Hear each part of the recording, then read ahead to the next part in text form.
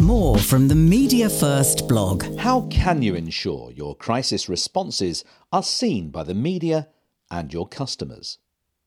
When your organisation is facing a crisis, good communication is crucial. Do it well, and it can reduce fear and uncertainty and gain some control of the story. But how do you ensure your customers, stakeholders and the media see and hear what you have to say? Here are some tips from our crisis communication courses and crisis management exercises. Communicate early. We've previously discussed in our crisis communication training blogs the importance of communicating quickly during a crisis. But the earlier you begin to communicate, the more likely you are to be seen as a trusted source of information.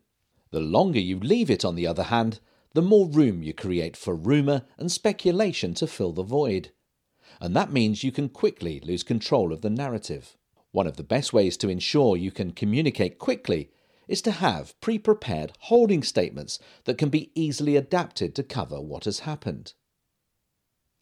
Website. Once your statement is ready to go, you need to make it available in places where people will be going to look for information on the crisis. Your website will be one of the first places journalists and customers will turn to for information, so you must keep it updated with the latest information on what has happened. It may sound obvious, but it also needs to be easy to find this information, so link to it from your homepage. It may be worth creating hidden pages now that can be made live as and when the worst happens. Similar to having pre-prepared holding statements, this gives you a bit of a head start and will allow you to publish information quickly. Social media. This is another place people are going to turn to for information. So make sure your statements are visible on your social media accounts. One of the best ways to do this is to pin them to the top of your timeline. Also, make it instantly obvious what the post is about. When Marriott Hotels suffered a large data breach, its social media posts were low-key, talking about valuing guests and understanding the importance of protecting personal information before mentioning what it described as a database security incident. Proactive. Once you've got your statements out there, be proactive about ensuring journalists have seen them. For example, you could call back every journalist who has contacted the team for information and make sure they're aware you now have issued a statement or given an update. You could also email it to them to ensure they easily have the response to hand, and you could even read it out to them if they're out of the office. These approaches all take time, but if it is the difference between your statements being seen or being missed, then it has to be something to consider. Reply publicly.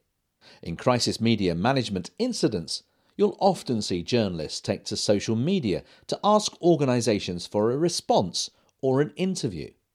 The best approach with these is to reply to them publicly and link reporters to the information you've put out. Not only does this ensure that they have got your response, but it also shows the followers of those journalists and anyone else who sees their posts you're being helpful and are talking to the media about what has happened.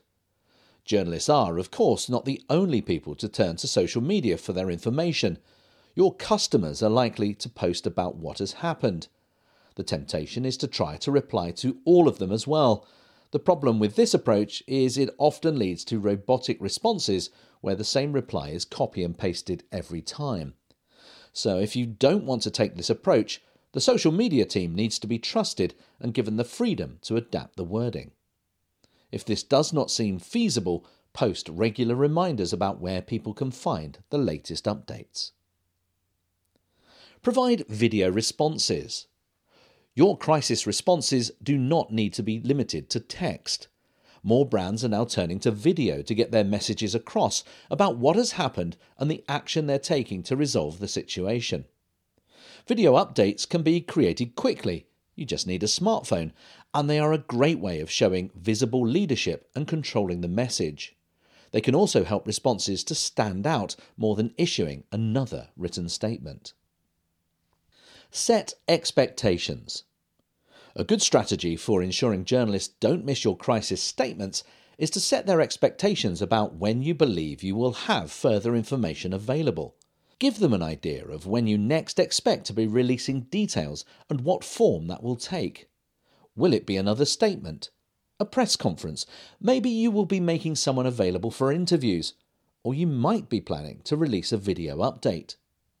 It not only means they will be keeping an eye out for your next update, but you might find the constant calls for information reduce. If you're not expecting to say anything for a couple of hours, explain why. Try to build a partnership with the reporters covering the story. They want a credible source of information, and you need them to ensure your message is heard. Monitor. It's crucial to listen and monitor how the crisis is being covered.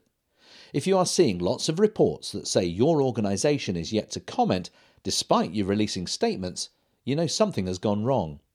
Contact those journalists, make them aware of your statement, and ask them to update their online stories with your response.